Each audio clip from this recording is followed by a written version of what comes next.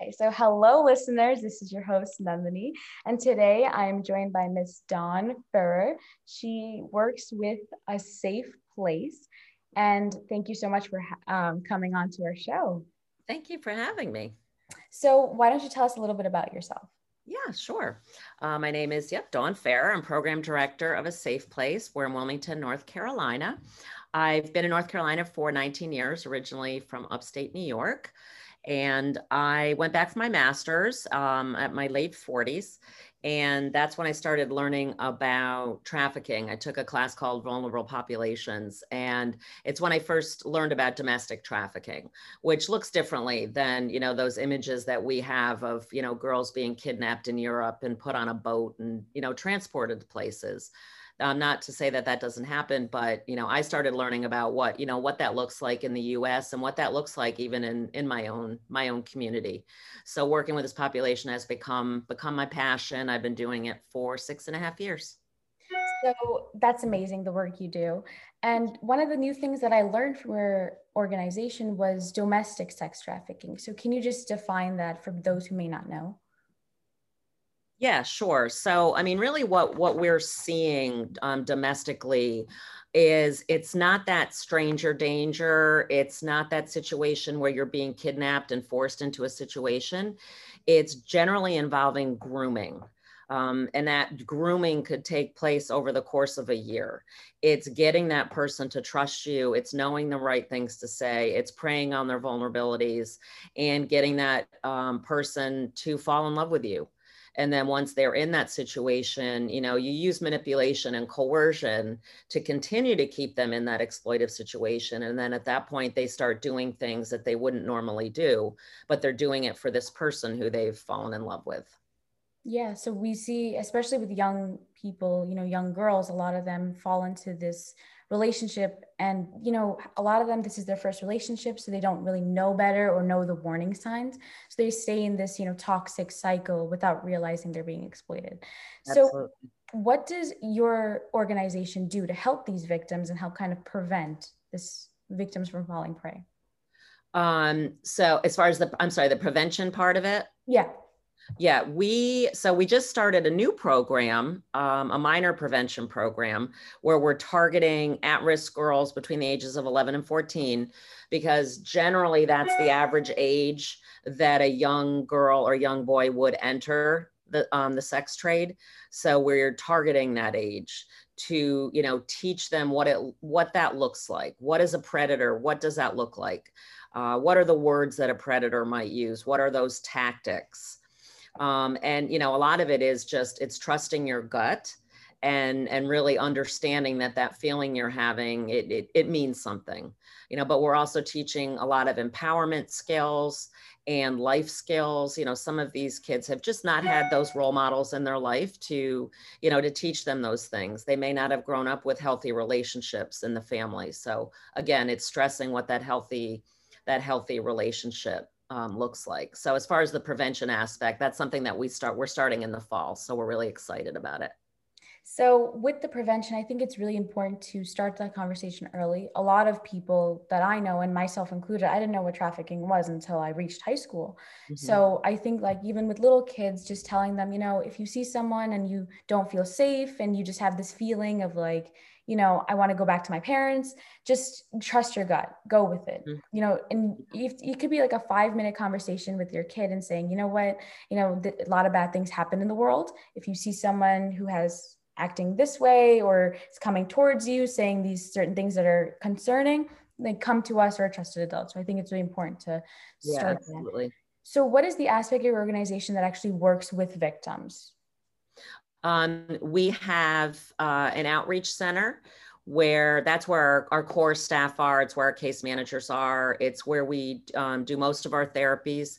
We have some group therapies, individual therapy. We also have offsite. We have equine therapy and art therapy. I'm hoping to start music therapy this fall. So I think it is that alternative therapies that the victims seem to really grab hold of and really get the most out of. We also have a 12-bed emergency shelter, which we've had for 3.5 years. And what sets our shelter apart from others is they can bring their kids as long as we have the space available. They are allowed to bring their kids. They can stay there for 60 days. A component of that is we do a lot of substance abuse counseling. We have a certified alcohol and drug counselor on staff that we contract with because it's unfortunate, but with the opioid crisis, the epidemic that hit here in 2018, addiction kind of goes hand in hand with trafficking right now. So that's become an important part of our program too. And it's really helping them with the recovery aspect so they don't slide back into that exploitive situation. I do a lot of training in the community with first responders, law enforcement, medical staff at the hospital. And that's just so they know how to identify a victim, but also understanding the trauma that that victim has been through and the right way to handle a victim. And a lot of it is just validating what they're saying and believing what they're saying and caring about what they're saying. We also do a jail outreach program where, I go into the jail 1 day a week and I teach a class on some topic, but mostly it's just being there, giving them hope, starting that trusting relationship, so when they come out of jail, they have a place where they can come. I've already started that connection with them. So that's actually an important program, not just for the victims, but for us too, because we get 50% of our referrals from that program. So I am excited to get back in the jail, hopefully this fall. And then we do have a hotline. We have a 24/7 hotline. So any victim in crisis can call. It can be the middle of the night. If she needs shelter, we do involve law enforcement for everyone's safety at that point. But she's welcome to come to the shelter at any time. And yeah, and I think it's really important with hotlines, a lot of people may not feel comfortable calling 911 because, it's like an emergency service, but at least this hotline knows that, yes, what you're going through is an emergency and yeah, exactly. We're here for you. And with the therapy, I think it's so important, the alternative, because a lot of people are not really used to lying down on the couch talking about all their feelings, but, art therapy and like hopefully music therapy, it just, gives that release to them. Yeah, absolutely. So what do you think is the biggest contributor to, this sexual exploitation and trafficking?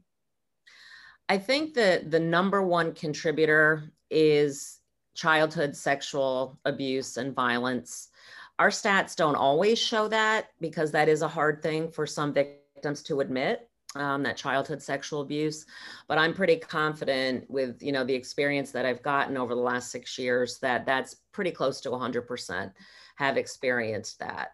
And really what that does is you start associating that abuse with love. And then, as you become an adult, you're still continuing that cycle and you're still looking for love when, you're just very vulnerable to, being exploited by a predator and by a trafficker. I think, there's other components too. It's just, lack of family support, poverty, also runaways, kids in the foster care system, and the LGBTQ. Those are all groups that are extremely vulnerable. And we have seen an increase in trafficking, especially with the LGBTQ community, because a lot of those kids don't have family support, so then they become runaways, and they are trying to find someone to care about them. Yeah. And with child sex abuse, one of the biggest contributors that kind of augments the issue is not having a conversation with your kid, because it can happen at any age. But, I think that, 5, 6, you should just introduce them with certain, vocabulary, maybe like if you're touched here or you feel uncomfortable or this person is kind of, just come to mommy and daddy and we can figure it out. And I think that's really important because that's the only way your kid will know my parents are an outlet or my guidance counselor is an outlet, some trusted adult I can come to. And that, that relationship is what your organization provides for so many who don't have one. I think that's a huge contributor to why victims seek out help. So how do you think a lot of people, especially children and, parents can teach their children to protect themselves from exploitation and trafficking? What do you think is the best way? So I really do. So I teach a class. It's called Online Predators, Trafficking, and Social Media. It's geared toward kids like between 11 and 15 and with their parents, but I'm also working on one for younger elementary school students as well, just trying to figure out the right language to use.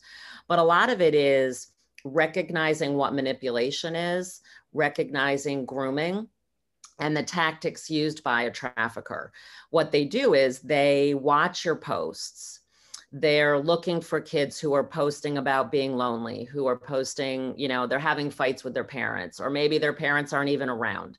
They're reading those posts, and what they're doing is they're trying to get to know the child. They'll see who their favorite sports teams are, what their favorite music is, what kind of clothes they like, those things. And then that way, that's an in for them to start that conversation. The other really important thing is teaching kids how to keep your private information private. And, the FBI taught me that you give someone a phone number, especially with a child, they'll find out the kid's last name, where the parents work, their address. If you're an older teen and you have a job, they can find out where you work. They can find out all your social media profile names, your IP address of your laptop, those kinds of things with, just giving them a phone number. So I think with mostly it's just about having a conversation, open conversation with your child, and, being comfortable to have that conversation. Yeah. And I think everyone says the internet is the monster with two heads. There's a good aspect and a bad. And for people in my generation and even beyond, we didn't really grow up with much technology. I remember going outside and just all my parents told me was stranger danger because we were outside. And then computers, a lot of these kids, they don't know anything besides the internet. And, I think it's really important, not only just cyberbullying, but there's so many avenues of danger in this. And, if, I know the rule of three, where if someone's talking to you online and they have one thing in common with you, then a second and a third, there's definitely a pattern. It's way too coincidental for this to happen. Right. And it's so sad because so many kids don't know any better. They think they have a friend. They don't know that it could be some 40-year-old man living in another state, and asking to meet up at the park can turn extremely dangerous extremely quickly. Exactly. So what are warning signs of trafficking that listeners should look out for?